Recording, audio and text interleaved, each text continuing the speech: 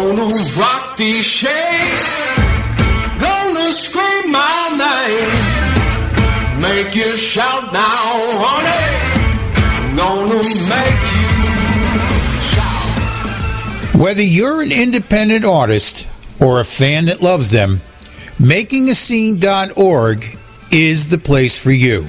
For the music fan, we bring you in-depth interviews and CD reviews from artists who are on the cutting edge of original music. For the independent artist, we bring you articles on music business, recording techniques, gear reviews, and interviews with industry professionals that give you real-world information to help you negotiate the new realities in the music industry and give you the tools you need to move your career to the next level.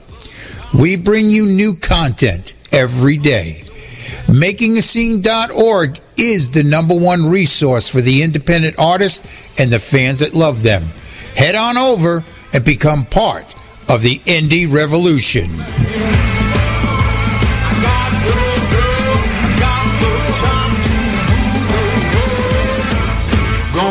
Rock these shades, gonna scream my name, make you shout now, honey, gonna make you shout, make you shout, make you shout.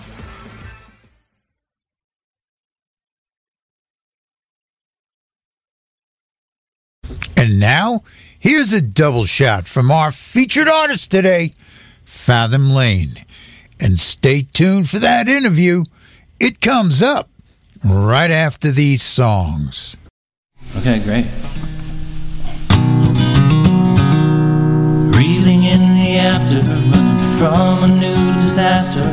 Hope nothing that you own that you won't regret. End of the beginning, you ain't lost, but this ain't winning. You're adding yourself up to see just what you get. And don't it burn like a fire underwater? Settle down, settle down. Don't it burn like a fire underwater? Settle down, settle on down. After all the black suspicion and the verbal ammunition, after every broken promise has been cast away,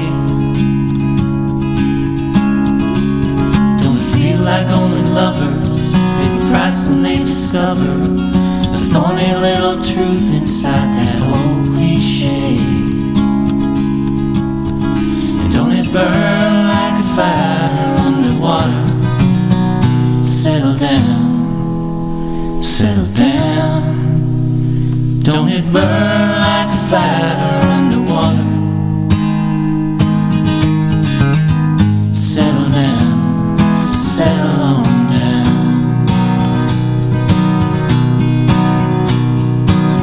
Is this your last look, baby, maybe?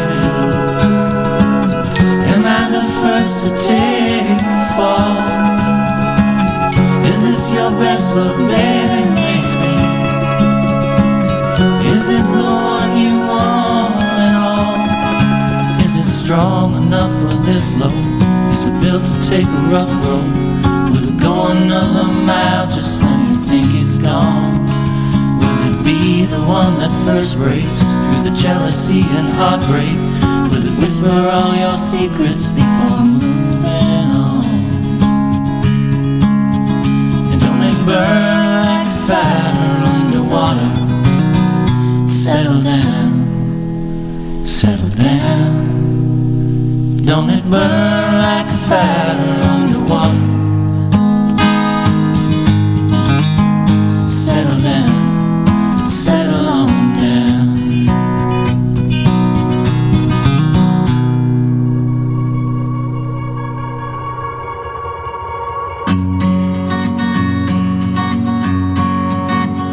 Take a look at what I got. I can't promise you a lot, except you and me. And the road ahead, I can't save you from yourself. You gotta want it, and all that's left is you and me. And the road ahead,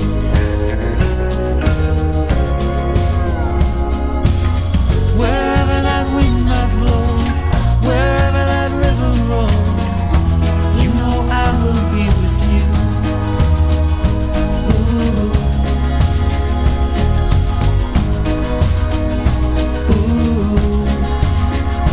Looking over a mountain's crown, the water roars, tumbles down, like you and me. And the road ahead, like you and me.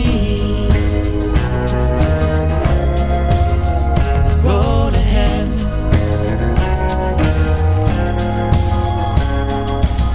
wherever that wind might blow, wherever that river rolls, you know I will be with you.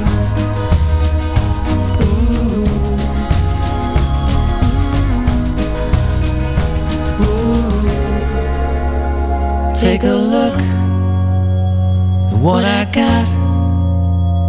I can't promise you a lot, except you and me. And the road ahead, you and me. And the road ahead.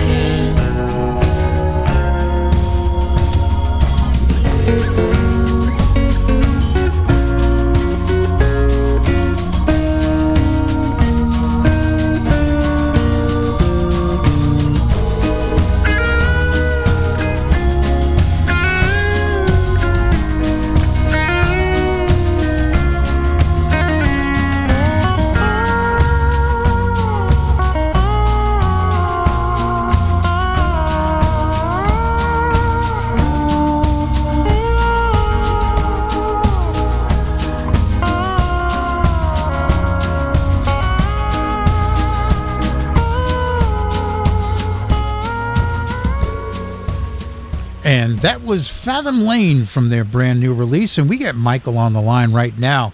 Hey, Michael, how you doing? I'm doing all right. I came down with COVID a couple days ago, but I'm hanging in there. So. Oh, good. I hope you've been vaccinated and protected. Oh yeah, all the vaccines, all the normal protections. Just was trying to live life, and it caught up with me. I had avoided it to this point, but other than that, I'm feeling good. Well, I didn't get. I got a small case of COVID after my fourth vaccine. I'm up to 6 now. I'm up to 6 vaccines, altogether. So yeah, give me if you got something to stick me with, stick it. Just stick me with it. Yep, exactly. Let's put up as many defenses as possible. Yeah, I'm good for it. Now let's talk a little bit about you as an artist. And we always start things off by giving our fans that opportunity to get to know who you are. And the best way to do it is through your story, your journey. So give us the story of Fathom Lane and, of course, you, Michael.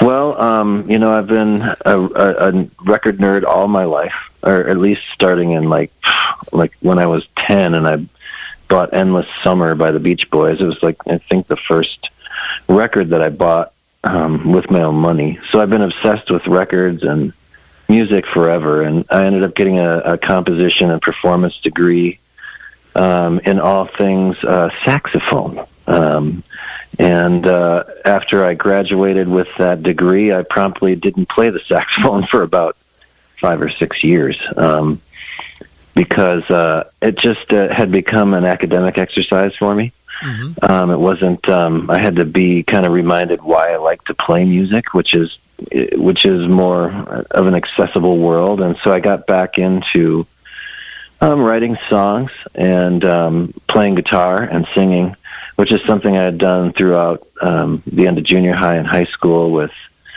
my buddies. You know, we had a couple bands growing up. So I kind of got back into doing that. And Fathom Lane was the result of that ultimately. Okay. Now, what is Fathom Lane as a name? Where did that come from? Well, I was driving through Anoka County, which is a county near where I live now, near the Twin Cities. And I saw a sign that said Fathom Lane. And I thought, oh, man, that's a cool name. I like that. I saw like a street sign. And so I kind of always kind of filed it away. I think I wrote down a note with the name. But now, you know what, Rich, I can't find that road on any map. So I don't know if I dreamed it, if it was some sort of, divine, intervention, or maybe I read Phantom Lane and transposed it in my mind. I'm not sure what happened, but that was the original impetus. I just always had thought that was, I liked the idea of Fathom Lane, something, just sounded somewhat mysterious about it. And so we were recording that first record, the record Down by Half, in 2012. And it was my project, but I didn't want to use my name on it. I think there's just so many artists out there who are performing under their own name, and I feel like I wanted to set it apart.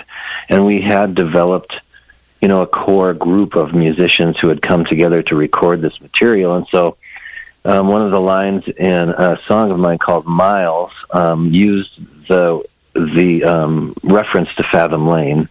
And so I threw that out to the band. Hey, what do you guys think of naming this thing Fathom Lane instead of going under Michael Ferrier? And they were like, oh, yeah, I like that. So it just kind of stuck, and I'm really glad we did it that way. It gives me some independence, too. I can, do another project with a different name if I want to, play German speed metal or something like that, So I feel like, I don't have to carry my name around with me as an artist. So this project's called Fathom Lane, and that's the long story on where it came from. Okay. Now, I look at musicians, and I talk to a lot of them, excuse me, and they all seem to have that one crossroad moment in their lives where they had several career paths that were set in front of them, and they chose music because it just made sense to them. What was that crossroad moment for you where you knew music was something you needed to pursue? It was way back when I was a kid. And I didn't ever think that I could do it as a job, per se. But I always thought like an artist. And so I guess I decided early on that I was going to be some sort of artist. I wanted to create things. So to me, it's, I told my parents when I went to college that I was going to be a mass communications major, but then turned around and enrolled in all music classes and switched my major to music because that aligned with where I really needed and wanted to go for my soul. And so that was kind of the decision was kind of made for me, I think. My parents are not musicians and always wanted me to be practical about things. Bless their hearts. But they also turned me on to a ton of great music because they had a fantastic record collection. A lot of jazz, my dad was really into hi-fi jazz when he was in college, and so we shared all those, Dave Brubeck, Stan Getz, he just had a fantastic collection of records that sounded just so great to my ears. I ended up playing saxophone because of it, probably. So really, they really facilitated my move into music without even trying to, just by sharing the things that they loved. So, like I said, I feel like the choice was really made for me, and it was kind of a crossroads moment when I decided to do that and kind of ditch the safe path and get a degree in music. Okay. Now, if you were to to give someone the rundown on this release to get them excited about listening and checking it out, what would you tell them? Well, I'd tell them that these songs are, all come from the heart, and they are all each their own kind of little world that you're going to go on a journey through the record. Each song, I think, stands on its own, but I think it also tells a story all the way through. And what that story is, I feel like the listener gets to decide. My lyrics are not very specific.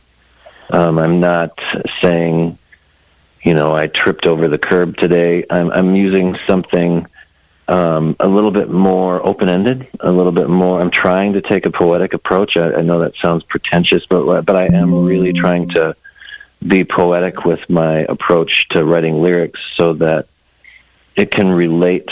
The listener can really relate to the things that are brought up in the lyrics and in the music to their own lives. Okay. Now, let's talk about you as a songwriter, because everything starts with a good song. When you sit down to begin that process, what is your mechanism that allows you to tap into your muse?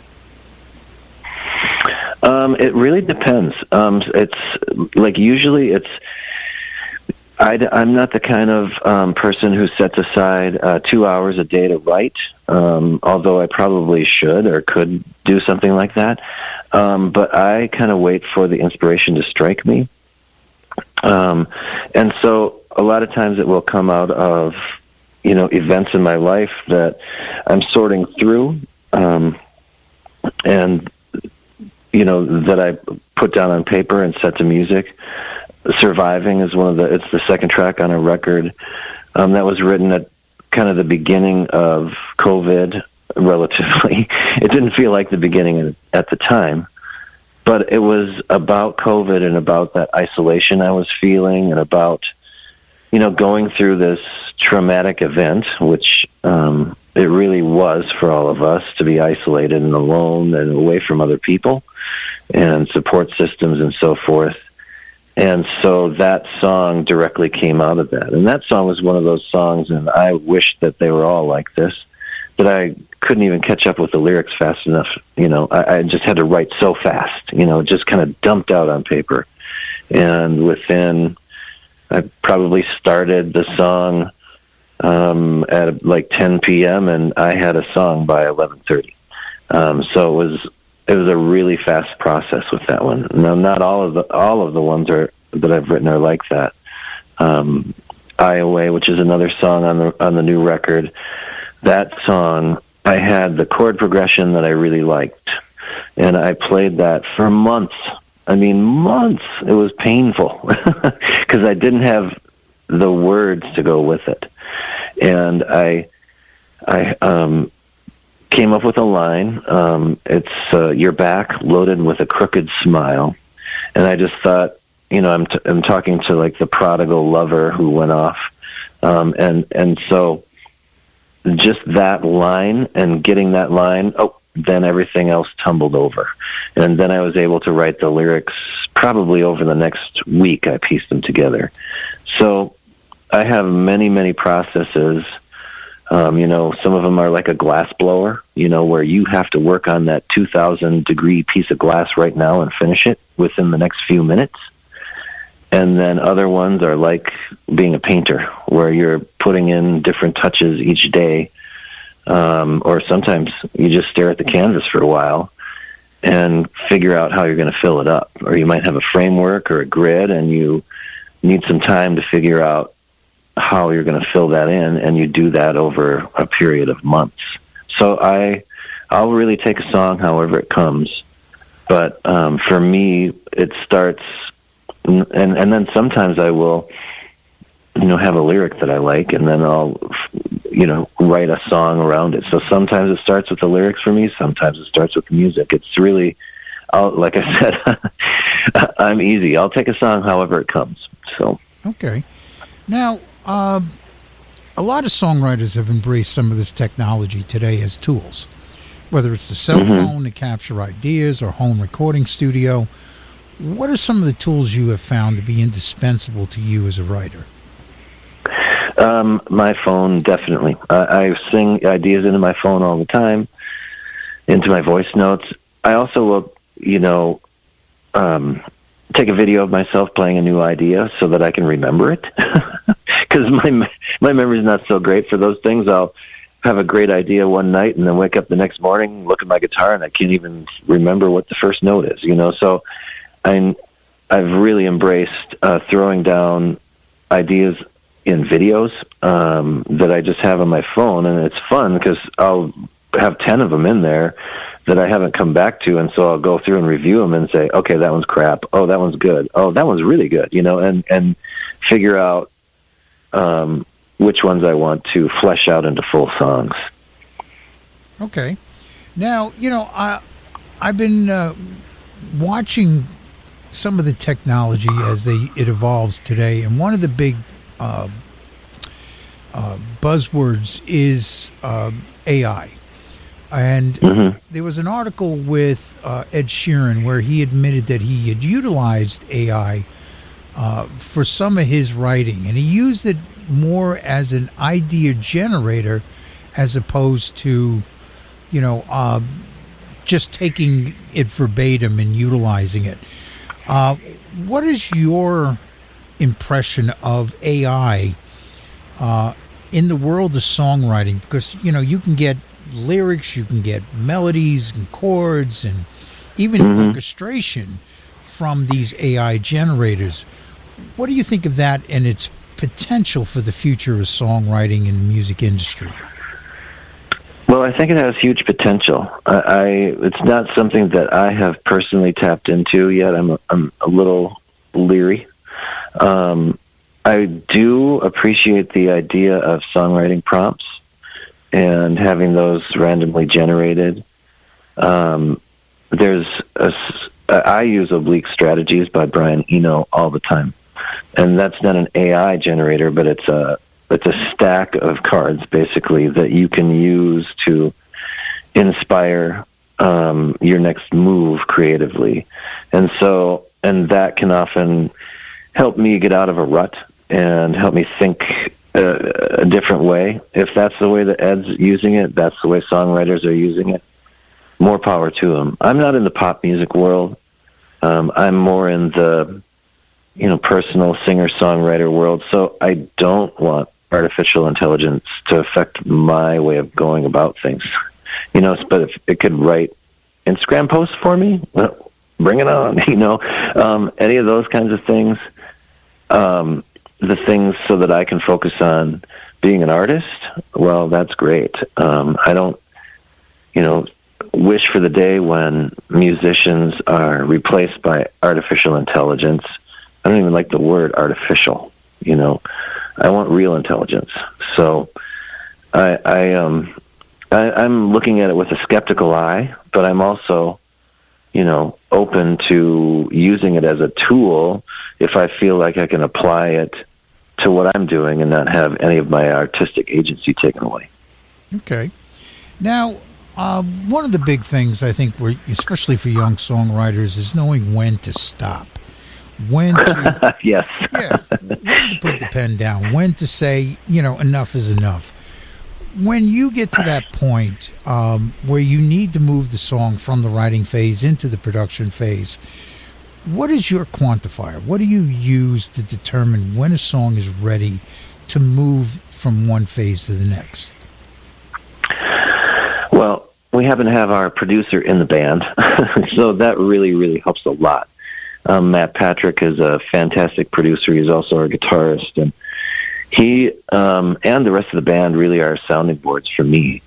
If I can impress Matt, then we're good to go. He's got very elevated taste. He's got, he's also does not pull punches, so, and everyone needs someone like that, like when to stop. That's a really great question. I think it's all about who are you working with too?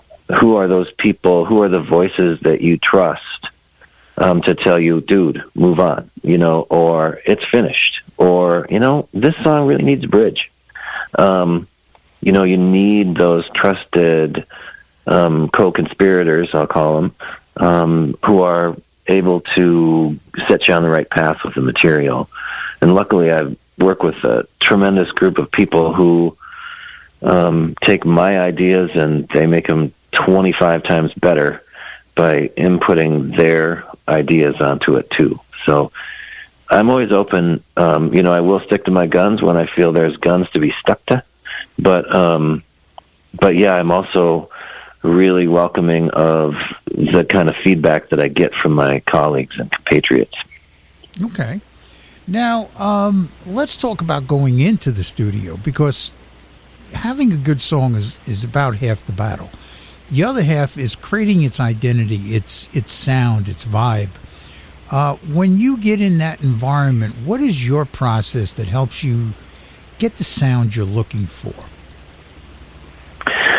Well, I try to treat each song, like I think I mentioned a little bit earlier, as its own little world. So each song gets its own treatment. I don't want to necessarily apply the same brush or the same approach to every song. So some of the songs we do are set up with a live band in the studio, and we hack through the song, or I shouldn't say hack through it. We get some takes of the song, and we go back and we work on it from there. Some of the songs start from absolute silence, and we put down an acoustic guitar, and we build around that, and we do more tracking with that approach rather than having everyone playing together. I like both approaches. I like a variety. Again, I really strive to give each song its own life, its own personality, and try to just get the best, let the song speak to me first. Like, what is this song calling for? And then go from there. Okay. Now, of course, we got to talk about the lineup. Who's playing on it? So what is the lineup? Oh, sure. Well, it's myself singing, playing guitar, acoustic guitar. I think I played some percussion on this one, too. And then Matt Patrick, as I mentioned before, plays electric guitars, but he plays so many instruments. He's kind of the guy who will put, clavinet on a track if it needs it, or an extra cymbal on it if it needs it. He can do it all. He's a great keyboard player, bassist, great guitarist. So that's Matt Patrick. He also co-produces the records with me. And then Ashley Still is the other singer in the group. Some people would call it the girl singer, but I strive to, have kind of an equal voice with her, if possible. When she's not just a background singer. It's like the two of us have kind of an equal say in the mix. And she also plays keyboards for us, piano and electric keyboards. And then there's Paul Boblet playing bass. And he's a fantastic bass player, also just the absolute greatest guy in the world. Alex Young plays the drums, and he, again, is so sensitive and pushes the songs in directions that I didn't initially realize they could go in.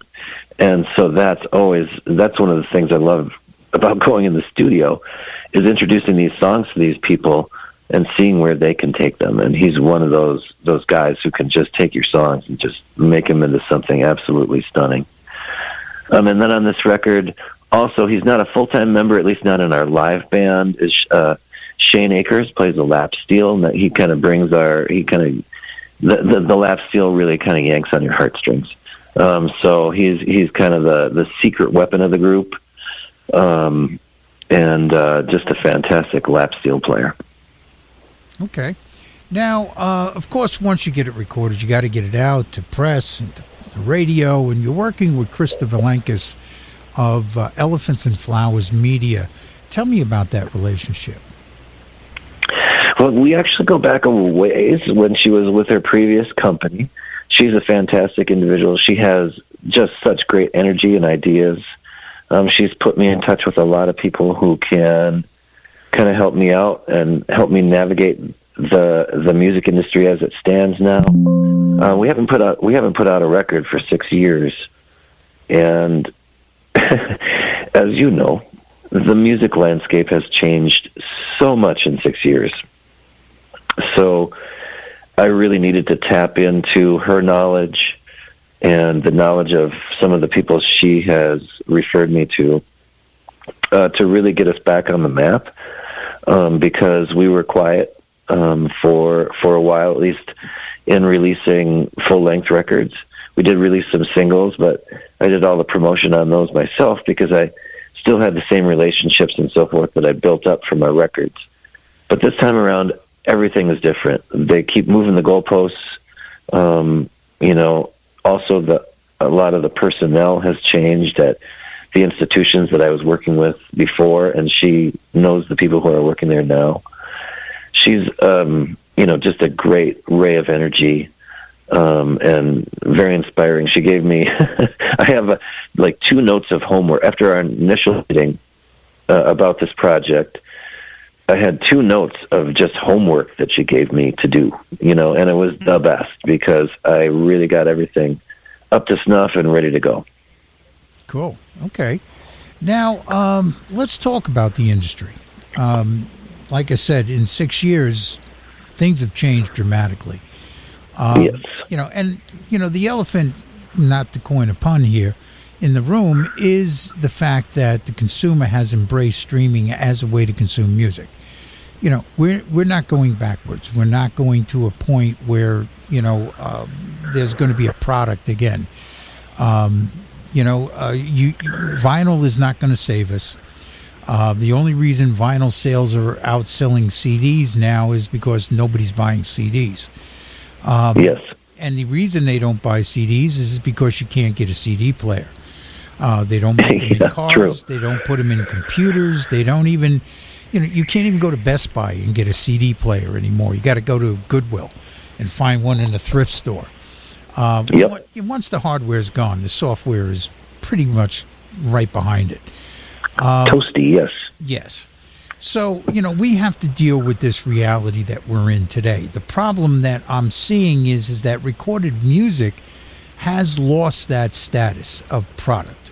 It's no longer something to purchase anymore. It's now a service. Yes. You got to look at it from the consumer's point of view. I mean, for $10-15 a month, you have access to pretty much everything that's been recorded in the last 100 years, plus the 20,000 plus songs that are uploaded every week.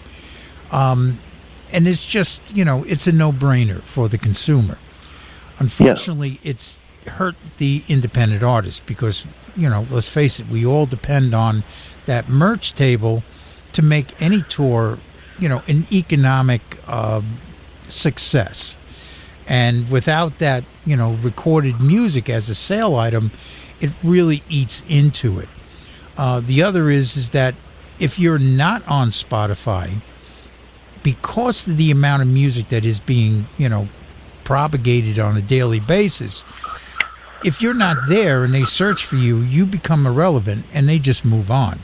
So you're in that catch-22. How has this shift in perception by the consumer affected you as an artist?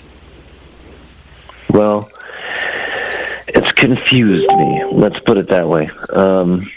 It's really difficult as an artist because you want to make something that's sustainable so that you can make enough money on your music that you can make more music. And that has become increasingly difficult. And I appreciate what you say when you say that artists need to be on Spotify. And it's true. I'm on all the streaming platforms. And I refer to it, you can steal from us on all the platforms. Because they really have commoditized the actual music, the actual art. And let's face it, it's less than a commodity even. It's more just like people feel like it's a right. And Well, I appreciate that, and I use the streaming services all the time. When I'm checking out somebody new, I still spend a lot of money, however, on 3D music, I'll call it, physical music, records. Not so much CDs anymore, unless it's not out in any other format. I have a CD player. I don't use it very much. I use my turntable all the time.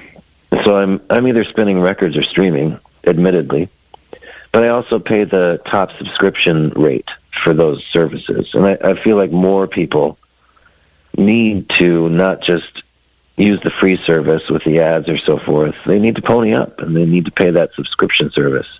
And I think the streaming services need to make it harder to steal from artists, because that's really what I feel like it is. Because it's, the artist is not really, is seeing 0.0006 cents for one stream on Spotify, which is absolutely, that's like, that's laughable. But people have been talking about this for years now, and it hasn't changed. In fact, Spotify is, keeps moving the goalposts on how to actually try to make money on their platforms. And so that's why I've hired a consultant to help me navigate and to help put us back on the map in the streaming services. Because promoters, bookers, all the people who are looking at you as an artist, what do? The first thing they do, they go on Spotify. They see how many monthly listeners you have, how many streams your top songs have, and so they're out there looking at it. So I still have to service that, So people are making money. There's people making money on the streaming services, but it's not the artists. The people who are responsible for the reason why the streaming services exist. And I know there was legislation a few years ago where they've talked about sunsetting the grace period on the royalty rates that Spotify and other streaming services pay artists. And so I hope that and I forget what the details are, but I'm hoping that over time, and as it becomes more prevalent, and more people subscribe to the full service rather than just kind of leeching off of it, I'm hoping that eventually the royalty rates get normalized. So if I don't make any money on my music while I'm alive, I'm streaming fine. I've kind of resigned myself to that fact, but I'd like for my kids to. I'd like for there to be some sort of footprint in the streaming world so that someday, the money can come through for the streams that I'm getting. Well, and I agree. I mean, the amount of money that's being generated for the independent artists, in particular, through the streaming services, is not a sustainable business model. No. You cannot continue to ask artists to create content, and let's face it, the bulk of their content is really coming from the indie market as opposed to the major labels. I mean, they may make up the majority of the streams and the revenue, but they don't make up the majority of the content. And you can't continue to ask artists to go into studios and spend money on promoters and PR. Exactly. It's costly. Right. I mean, I spend a lot of money to make these records because I want them to sound really good.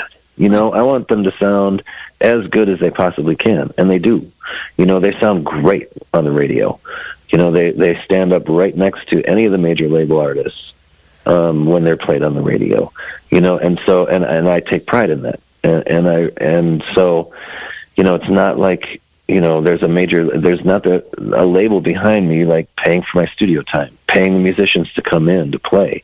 I have to lay that out. I have to lay that money out myself, and I have never done a Kickstarter. I've always just felt like I can only focus on, making great art, and so that's why and I feel like doing a Kickstarter is almost like a job, and I just so far have not done that. And I don't disparage anyone for doing Kickstarters. I'm proud of them. I contribute to them myself because I want to see artists be successful. But it's been my choice thus far to never do a Kickstarter. But there is a cost involved, an upfront cost to getting these records made. and manufactured. It's expensive to make vinyl. It's expensive to make, even to buy the rights to the covers that I put on the records. Because I cover songs from other artists, and I don't try to get around paying them licensing fees. So if you do it the right way, it's going to cost you some money up front. And I just want the artists to get some sort of, reward for the work and the money that they put in. And I agree. Now, if you look at the digital revolution, it really promises that there is light at the end of the tunnel. We started out with the digital revolution. We started out with LimeWire and Napster, where everyone was just stealing music left and right, and and file sharing and so on and so forth. And everyone was screaming that, hey, we'll never get rid of these because, it's the internet and they can't stop us, yada, yada, yada. And along comes Apple and they say, hey, we got this thing called an iPod, but if you want to put music on it, you have to use iTunes, and it's 99 cents a song. Not bad. Everyone jumped on that bandwagon, and everyone screamed, oh, Apple's in the music business game. We'll never get rid of Apple. They're going to be here, and they're going to dominate the industry. Well, who the hell's got an iPod now? I mean, we all may have one in the drawer somewhere, just sitting there dead as a doornail. But nobody's using them anymore. Nobody wants to store things on a device, because along comes Spotify. And, of course, everyone's screaming, oh, we'll never get rid of Spotify. They dominate the industry. Well, that's not the history of the digital revolution. The digital revolution is just littered with companies that have gone by the wayside because they didn't adapt to the changing technology. Now, there is some technology that is coming up that could change how we look at the music industry. One of the big problems that I'm seeing in the industry as a whole, and it has been since its inception more or less, is that every time a songwriter writes a song, there is a line of people waiting to take a piece of that pie. Whether it's an aggregator, a record company, a publisher, a distributor, whatever it may be, there's just a whole line of people that just want a piece of the action. And we need to trim that down. Billboard magazine did an article where they said of the billions of dollars that's generated by the music industry, only 12% gets to the artist, which is a terrible statistic. And it's even less when you look at the independent artist. So it needs to change. Now, there is this new technology that is creating these new streaming services that are based on the blockchain, which is this technology, this software technology that cryptocurrency is based off of. And the way this works is that it is decentralized. In other words, nobody can own it. It's impossible to own the blockchain or own anything on the blockchain. And no one person can be in control of it. These streaming services are owned by the fans and by the artists who put their content up. And they're the ones who run this. And they claim that they can pay up to 80% of the incoming revenue back to the artist. So you cut out... Sign me up. Well, I mean, Audius is actually functioning right now. You can get an Audius player on your phone. It's backed by Jason Derulo, Katy Perry, Nas, Pusha T, a lot of the EDM artists. I put my podcasts up there. It's free. You doesn't cost you a dime to put your stuff up, and it's now. It's happening right now. In addition, now we got the streaming services thing, and we take away the ownership of streaming from companies or people, and we move them on. Now we got to deal with these record companies. Now, how does an artist finance themselves? How do they engage their fans? Well, there's this other site called Royal.io. Now, what they let you do, and this is also based on this blockchain, is they let you create these non-fungible tokens, these NFTs, that represent a small portion of your streaming royalties or your publishing royalties, whatever it is you want. And one of the rap artists did this. His name is Nas. And he made enough of these NFTs to cover one half of the streaming royalties on 2 songs on his last release. Wow. He sold it to his fan base, these NFTs, and was able to generate almost $600,000 Wow. upfront income. Go Nas. Love him. Yeah. And in addition, he now has 3,000 fans that have an economic interest in making sure his music is streamed because Yes. they're getting paid. Okay? Got it. Well, I'm going to have to look into this, Rich. Oh, yeah, I'm writing this stuff down. yeah, it's some wild stuff going on out there. And you know, if you think about it, if this was available back when the Beatles started or Bruce Springsteen, and you had, you know, bought NFTs in the publishing of Let It Be or Born to Run or, you know, any of those songs, we'd be sitting pretty right now. It's almost like Yes. for independent artists putting out penny stock in a song where your fans can get a vested interest. And to It's like what Bowie did. He's been such a visionary. It's like when he basically made himself a you know, did a public offering of him. You know, Right. yeah. Yeah. And to top it off, these NFTs get bought and sold on an open market. So after you buy it, you can resell it again. But the artist who initially sold it to you gets a commission on every resale for the life of that NFT. Interesting. So it is a constant revenue generator as it goes through the futures, as it goes through its lifespan. Nice. So it's an interesting new business model for the music industry. Do you think that might possibly change things to the better for us?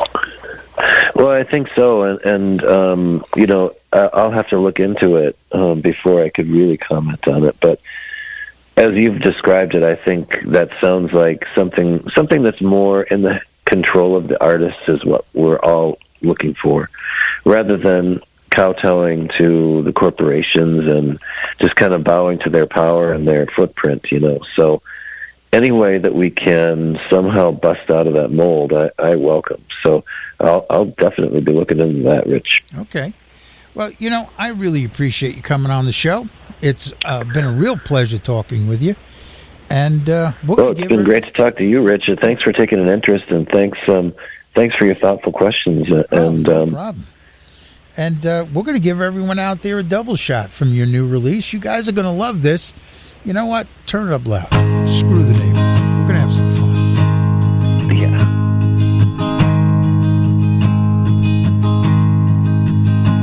What good are these arms if they ain't holding you tonight? And how thirsty my eyes without drinking your life. And what good are days that only bleed into nights? I lay awake like the moon, you're holding half of my life. Is there anything really like a true happy ending?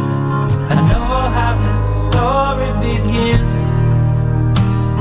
Are you gonna know me, or am I pretending to show you, to save my own skin? Is there anything really like a true happy ending? I know how this story begins, how it begins. What good is a dream if it don't take the flight? Is it destined to die?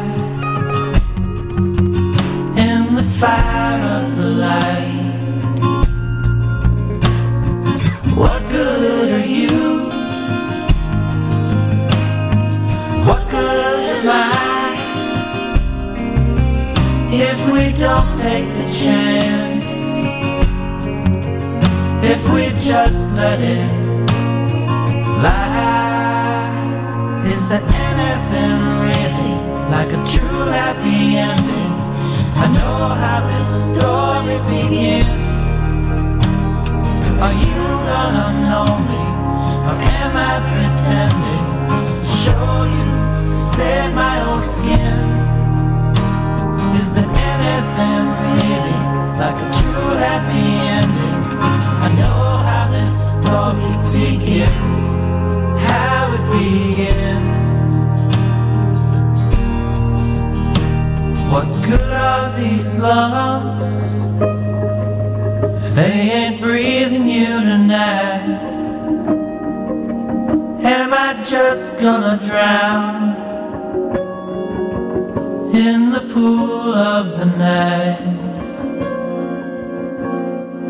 Goddamn the miles that lie between us again. Will we drive them down soon? Then we'll rewrite the end. Is there anything really like a true happy ending? I know how this story begins. Are you gonna know me, or am I pretending to show you, to save my own skin? Is there anything really like a true happy ending? I know how this story begins, how it begins. I know how it begins. Goddamn, I know how it begins.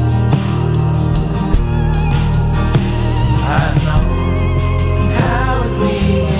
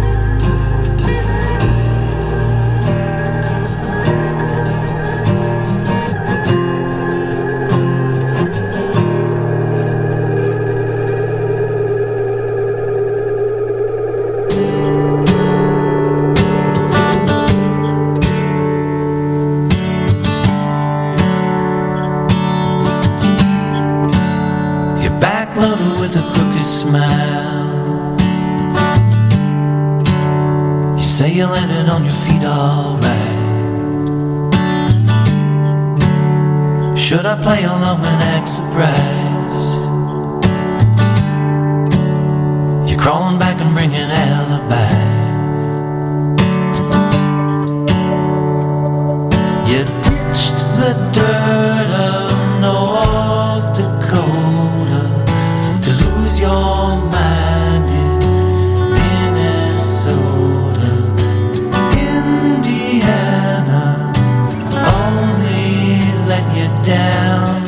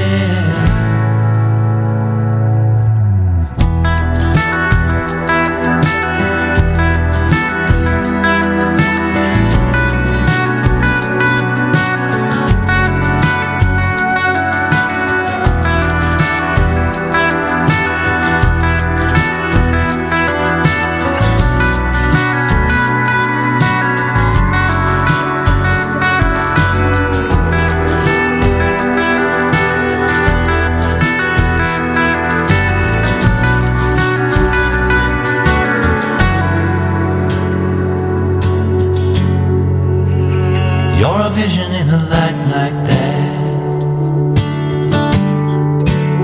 And now you tell me why you're coming back. I still remind you of the one you loved, and nothing else that you've been guilty of. You ditched the dirt of North Dakota to lose your mind in Minnesota. Indiana only let you down.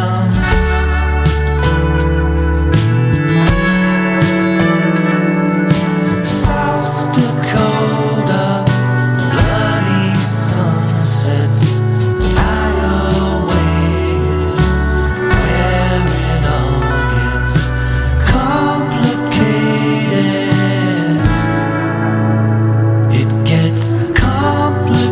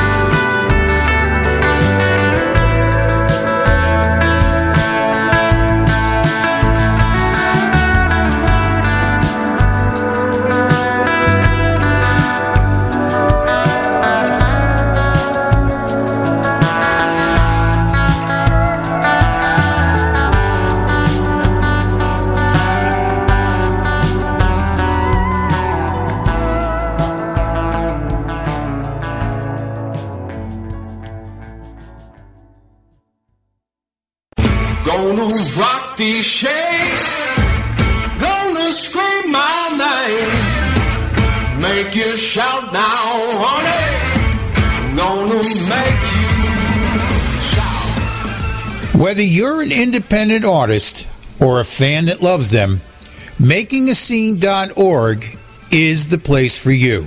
For the music fan, we bring you in-depth interviews and CD reviews from artists who are on the cutting edge of original music. For the independent artist, we bring you articles on music business, recording techniques, gear reviews, and interviews with industry professionals that give you real-world information to help you negotiate the new realities in the music industry and give you the tools you need to move your career to the next level.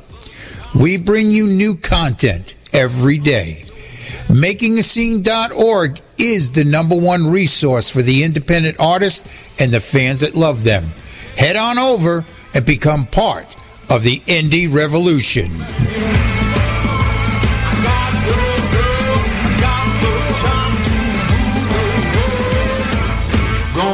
Rock these shades, gonna scream my name, make you shout now, honey, gonna make